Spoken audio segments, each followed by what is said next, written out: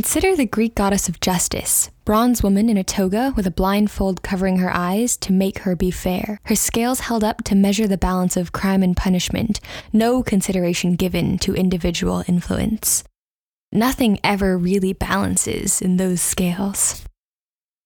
Maybe you're right. Maybe there's no such thing as justice in the sense of some kind of real reparation of a wrong. No eye for an eye, no matter what, especially historical justice or climate justice. But over the long haul, that's what we have to try for.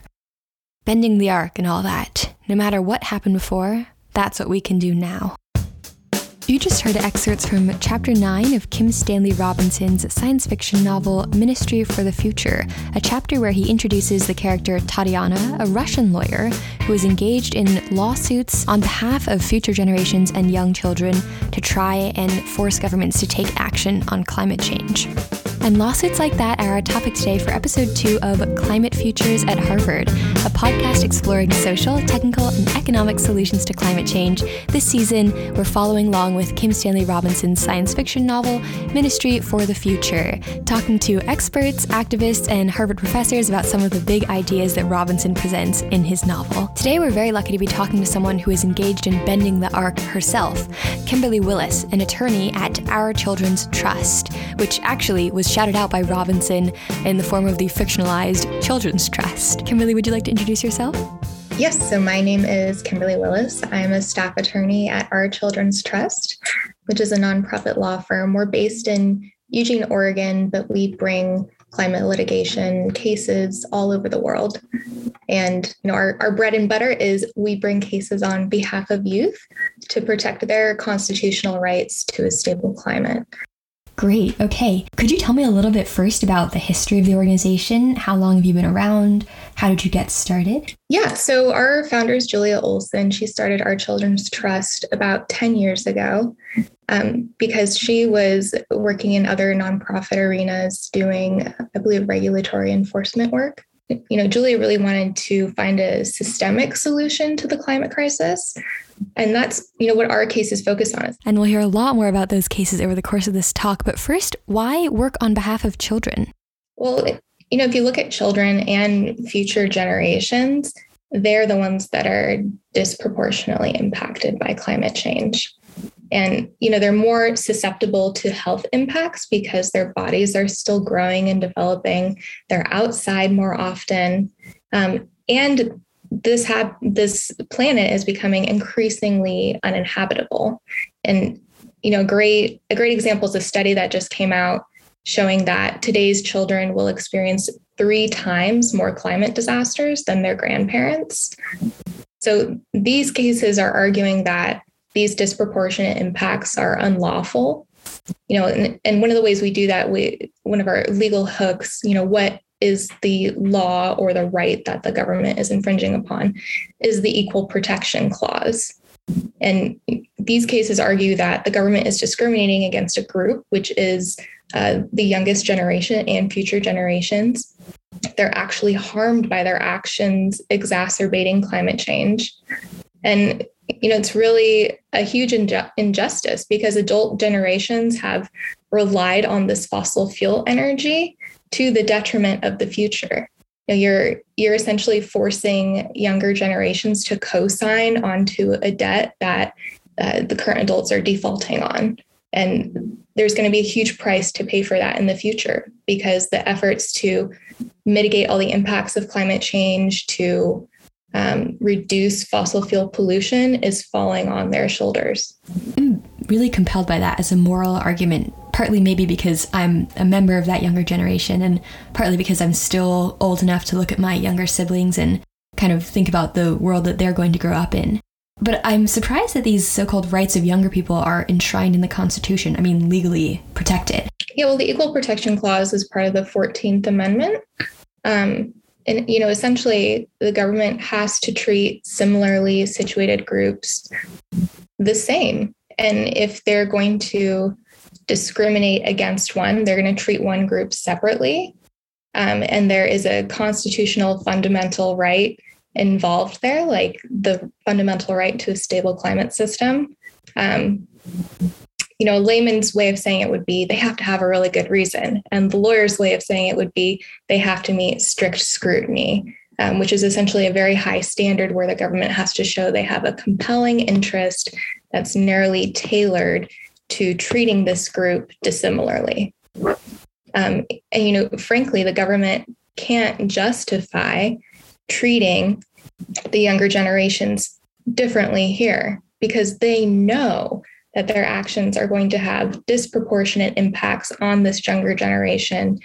They are pushing off all of the impacts onto them, all of the costs, and it's fundamentally unjust. So besides lawsuits using this 14th Amendment tool, using this argument that the younger generation is being treated differently, what other tacks have lawyers been taking in climate litigation? And maybe why are these 14th Amendment lawsuits on behalf of younger generations playing a unique role, if they are, in this legal landscape? Yeah, there's a lot of different strategies you can take to climate litigation. Like we talked about, there's challenging regulations. For example, the Clean Air Act will regulate how many emissions you're allowed to pollute into the atmosphere. You could sue corporations directly. There's a team of lawyers that is representing some cities and counties in California, directly suing like Exxon, Chevron, and other oil and gas companies under a public nuisance theory to try to get funding for those cities to help them mitigate climate change caused in large part by those corporations. And then there's the strategy that Our Children's Trust takes, which is bringing suits against the government for their affirmative actions exacerbating climate change. So, there's different approaches to climate litigation. One of them is, for example, looking at one coal-fired power plant and saying, you are polluting too much and it's violating these regulations. So we are going to sue you and force you to pollute less. And that's great. And there's certainly a place for that. But that is just one coal-fired power plant in the nation. And not just about one coal-fired power plant. It's not about one natural gas plant. It's not about just emissions from transportation. This is about looking at all of the greenhouse gas emissions from whatever jurisdiction we're suing in, whether it's a state or the federal government or another country, and ensuring that we can get the court to declare that the constitutional right to a stable climate exists so that those governments will conform their conduct to that and stop permitting these fossil fuel facilities. And there's a lot of other things that other governments will do to promote fossil fuels. They'll give tax subsidies. They'll fund research and development of different fossil fuel technologies. And, all of these subsidies makes the price of fossil fuels a lot less than it normally would be in a competitive market. So we're really getting to the core of what are government actions that are exacerbating climate change and how can we systematically address all of them at once instead of one at a time. The IMF, the International Monetary Fund, reported in 2021, a paper by Ian Perry, Simon Black, and Nate Vernon, that globally in 2020 alone, fossil fuel subsidies were $5.9 trillion, which is 6.8% of world GDP. And this can be explicit subsidies, and also they say undercharging, environmental costs, and foregone consumption taxes. Efficient fuel pricing, according to them in 2025, could reduce global CO2 emissions 36% below baseline levels. But just keep in mind, $5.9 trillion in 1 year, which is about $11 million every minute. So your guys' effort at Our Children's Trust to try and stop the government from this subsidizing of fossil fuels could have absolutely massive effects. You're trying to influence huge structures that are working in favor of fossil fuels through the judiciary. If you want to zoom out for kind of the big picture and the role that the court plays in these climate lawsuits, the court's role in this, being the judiciary, is in part to look to the other branch's conduct, like the executive agencies, the president, the governor, and decide whether it is lawful or not. And if that conduct, and here the conduct we're challenging is the actions that perpetuate this fossil fuel system, if that violates regulations, laws, or constitutional rights, then the court can declare that it's unlawful, which should guide future actions that the government takes. Or it can issue injunctive relief, which is essentially commanding that the government does something to comply with the law. These corporations don't have permission to pollute unless the government gives them that permission. They can't construct facilities unless the government permits them. And at every step in the process, the government is really involved in their model for how they're building their industry. Convincing in terms of why you want to conduct these lawsuits on behalf of young people. And the other part of trying to understand the broader goals of Our Children's Trust is what you're aiming to achieve in bringing these cases. On your website, you say science-based, legally binding climate recovery.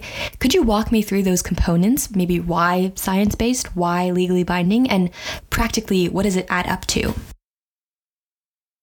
Yeah, so what we're asking the courts for ultimately is a declaration that the government's conduct is unconstitutional, and that should guide their future actions. In our system of government, there's this underlying presumption that the other branches will abide by an order of the court.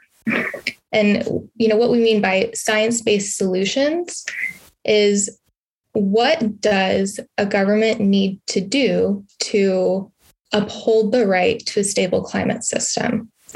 And best available science today tells us that we need to lower the concentration of carbon dioxide to 350 parts per million by 2100 to have a stable climate system.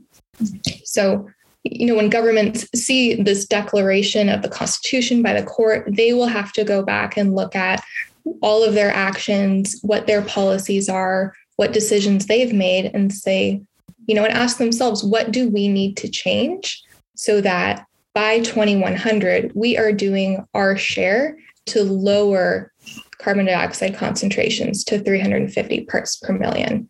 And, you'll often see targets like 1.5 or 2 degrees Celsius from the Paris Agreement. And those are really political targets. Those aren't based on today's best available science. And using a measurement like how hot or how much hotter average temperatures are becoming is more of measuring the symptom of the problem.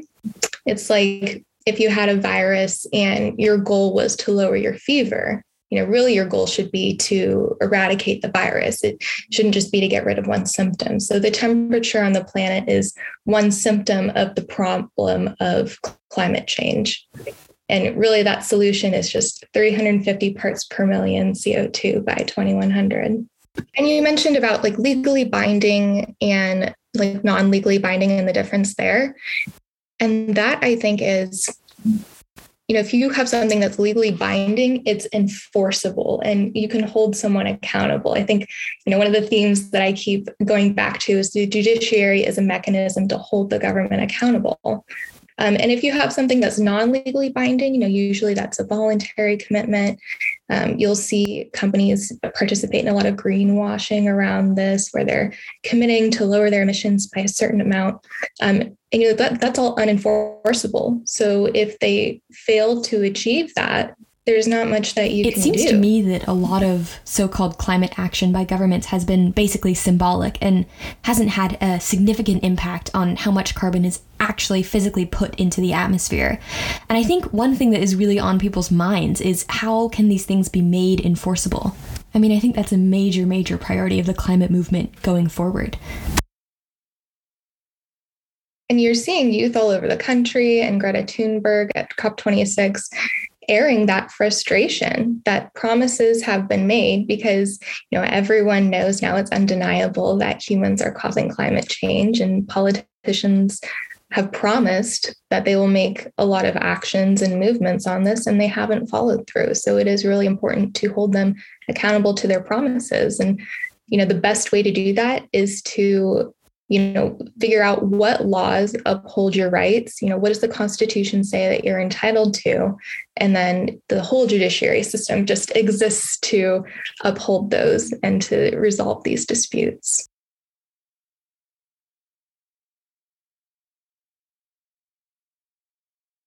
What is the life cycle of these cases from gestation to final ruling?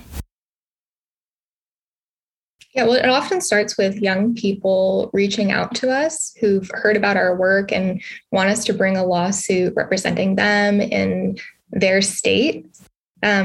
Oftentimes these are groups of friends that have started their own climate action organizations together, and they're fighting against coal trains that are proposed in their regions. They want to stop pipelines from being installed, or they've been breathing in all of these noxious fumes from power plants.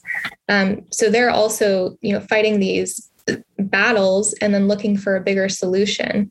And, when they connect with us, our job is to look at, the different constitutional provisions and laws in the states that they're in, and, look at what has their government done exactly to encourage and support fossil fuels in their jurisdiction.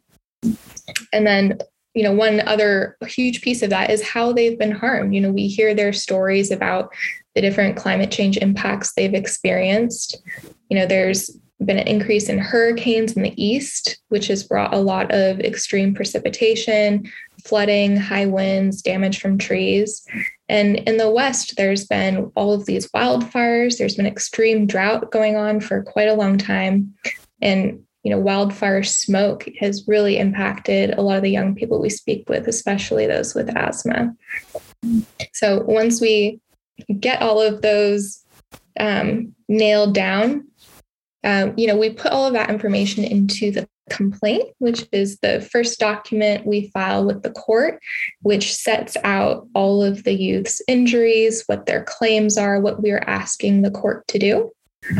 And then from there, we hope that it's a 1 to 2 year process to get to trial, or, if the government's willing to engage with us in settlement, we're typically open to that as well.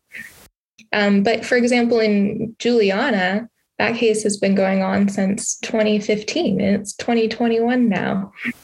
So certainly many years longer than we hoped the case would go on for, without even having a single day of trial yet.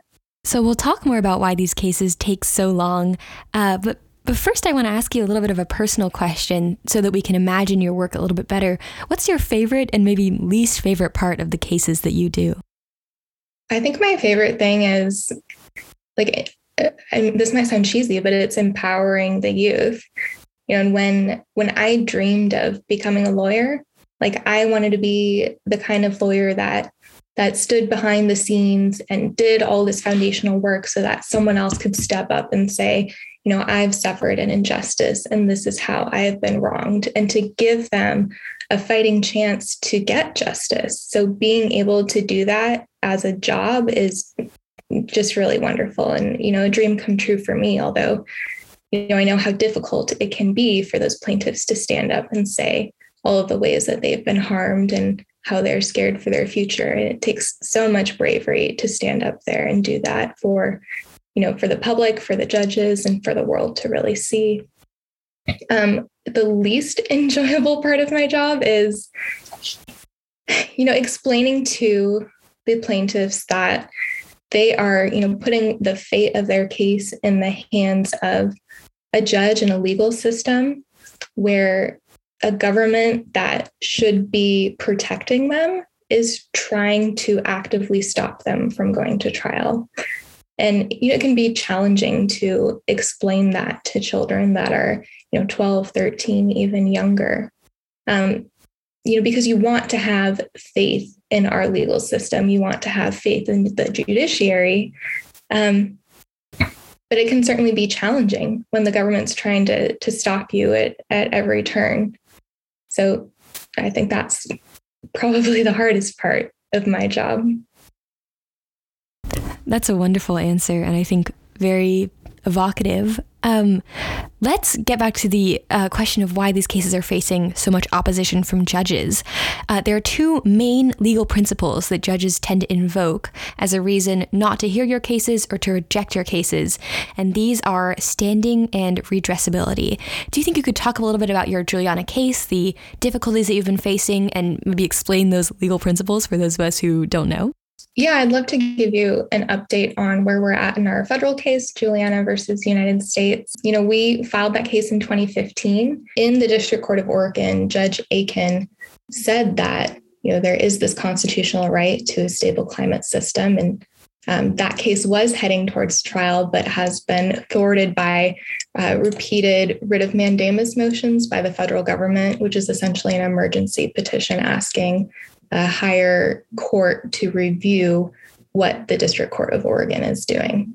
It was up on a writ of mandamus, I believe, to the Ninth Circuit, where they were looking at issues of whether the plaintiffs had standing. And standing is a legal concept that says the court will not open its doors to you and hear your case unless you've suffered an injury. The defendants are the cause of that injury, and the court can remedy that injury somehow, whether through a declaration or commanding that the defendants do something. The court has a role to play. Judges seem to feel comfortable with issuing declaratory relief, which is just saying what the law means. And they're more uncomfortable with issuing injunctive relief, which is demanding that the government take some sort of action. And what we request when we do request injunctive relief is for the government to develop a plan to align their conduct with something that will achieve that 350 parts per million CO2 by 2100. So the Ninth Circuit was looking at the redressability, and they felt like our request for the government to develop a remedial plan, for them to command the government to do something, that was beyond the scope of their jurisdiction. So they remanded the case back down to the district court.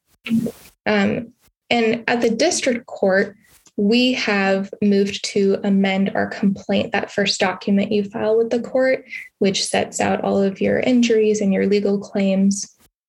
And we are just asking to remove our request for that remedial plan and remove the injunctive relief that the Ninth Circuit had an issue with, and just leave our request for declaratory relief. So instead of ordering the government to come up with a plan, if the court can simply declare that the conduct is unconstitutional, then we expect that the Biden administration would abide by that judicial declaration, and that would still provide the plaintiffs and the youth in this case with a meaningful redress for their injuries, meaning even if it doesn't solve climate change, it's still going to help them, and it's going to make climate change not as bad as it would have been. Okay, so to review, defendants have to have standing to even get their case heard. Standing means you've clearly suffered some injury. The people that you're suing are in some way the cause of that injury, so you have to be able to prove that. And you also have to be able to show that the court can do something about it. The court can redress or remedy the issue. And you guys have had issues with standing, and specifically with the redressability prong of standing in the Juliana case. Are there other legal obstacles that you've been facing or that judges have been citing besides those two? The judges say that it's, a separation of powers issue, that this should be left to the legislature. But really, there are numerous examples of cases where judges have seen a constitutional violation and ordered the government to take steps to address it. Sometimes judges think these cases are complicated, but there's also examples of cases that are really complex that the judges have decided to get involved in. There's water rights cases where you'll have, tens to hundreds of different people claiming a stake to that water, and the judge will appoint someone to oversee a case where they determine who has rights to how much water along this waterway. A lot of these cases, frankly, don't make sense. The dissents tend to really hit the nose in identifying why these cases should go forward.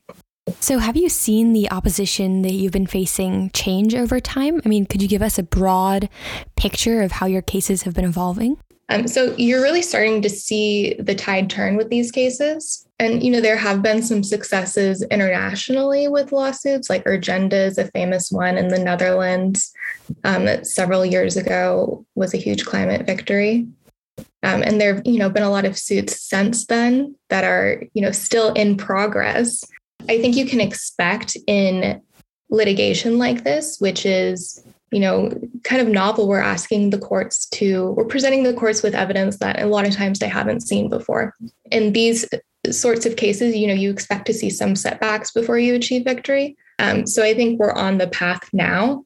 And, we're starting to see those victories crop up. And hopefully we'll hear more about that kind of international litigation, especially as it pertains to Indigenous peoples, in a future episode of Climate Futures. Can I also just ask a clarifying question? When you say that you're bringing new types of evidence, what kind of evidence does that refer to? Well, there's a book that recently came out called They Knew by Gus Smith. And he's one of our experts in the Juliana case that really dives into how over the last 5 decades and more, the federal government knew that fossil fuel pollution was increasing the greenhouse gases in our atmosphere, was warming our climate, and would lead to these catastrophic failures of ecosystems, would lead to hotter temperatures, would lead to climate disasters and events. And they chose to continue investing in fossil fuels regardless and to continue promoting them. And, that is the type of really hard evidence that we bring in all of our climate lawsuits. And I think it's one of the strengths of them, too, is bringing all of this information to light for the judges to see and for the public to see what their government has been doing for decades. That's really interesting because, at least to me, the Exxon news story was pretty explosive news, but I didn't realize it could be used as legal evidence as well. So as we're seeing these kinds of transformations in the way that climate law looks, what is your vision as an organization, or just your personal vision, Kimberly, for the future of climate legislation? Yeah, that's a really good question.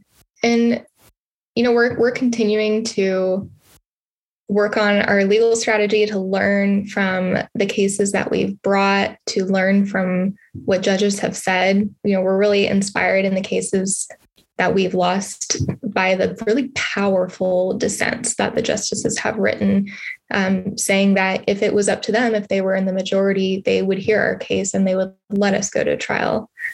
So I'm really looking forward to seeing the tide turn and seeing more judges take that courageous step and let us present our evidence at a trial and really judge our case on the merits of all of the facts. As an example of one of those dissents, I asked Kimberly to read a quote. In this case, the dissent in their Washington case, which is written by Chief Justice Gonzalez and Justice Whitener. And they said, "The court should not avoid its constitutional obligations that protect not only the rights of these youths, but all future generations who will suffer from the consequences of climate change." And we're starting to see that these justices get it. They understand the gravity of these cases, the gravity of holding these children's future in their hands. And I think that they're becoming more courageous to stand up and to do their job, which is to say what the law is, to declare constitutional rights. That's really powerful. And I think building off of this idea of evolving towards a better future, how would our Children's Trust, or you personally, imagine a legal system that was designed to safeguard the rights of children and future generations would look? Yeah, and I think this gets to what the Ministry for the Future book kind of hints at, which is standing for future generations. We make decisions today thinking about the immediate consequences of our actions and not thinking, oh, what will this look like 100 years into the future, 200 years, 300 years? Even if we won't be around, we all have finite lifetimes to see the fruits of our labor. It is still a very worthwhile endeavor to act now to ensure that the generations you won't even meet can enjoy the things that you had and hopefully lead even better lives. So if I could redesign the judicial system, it would force every decision we make to have that longitudinal outlook and to not look at, will this benefit people today, next year? It'll say, will this help us now? And will this also help us 100 years from now? Thank you so much, Kimberly, for your time and for a really great discussion. And I also want to say, keep up the great work. I think you guys are doing something really important and really very difficult. Thank you. Yeah. Bringing novel legal arguments in court is daunting at times, but I work with the smartest and nicest people I've ever met. So it's just inspiring working with them every day and getting to talk to these youth every day. So it's a dream, even though we're tackling an existential crises. If you're going to do anything with your life, it seems like worthwhile work. Kimberly, if any of our listeners want to learn more about the work that Our Children's Trust is doing, what should they do?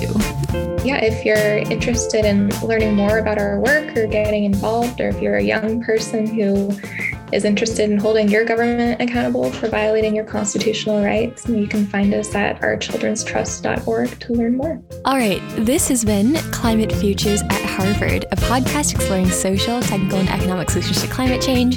This episode, we heard from Kimberly Willis about lawsuits on behalf of children and future generations. Next up, we're going to be talking about solar geoengineering. We're going to be talking about climate blockchain.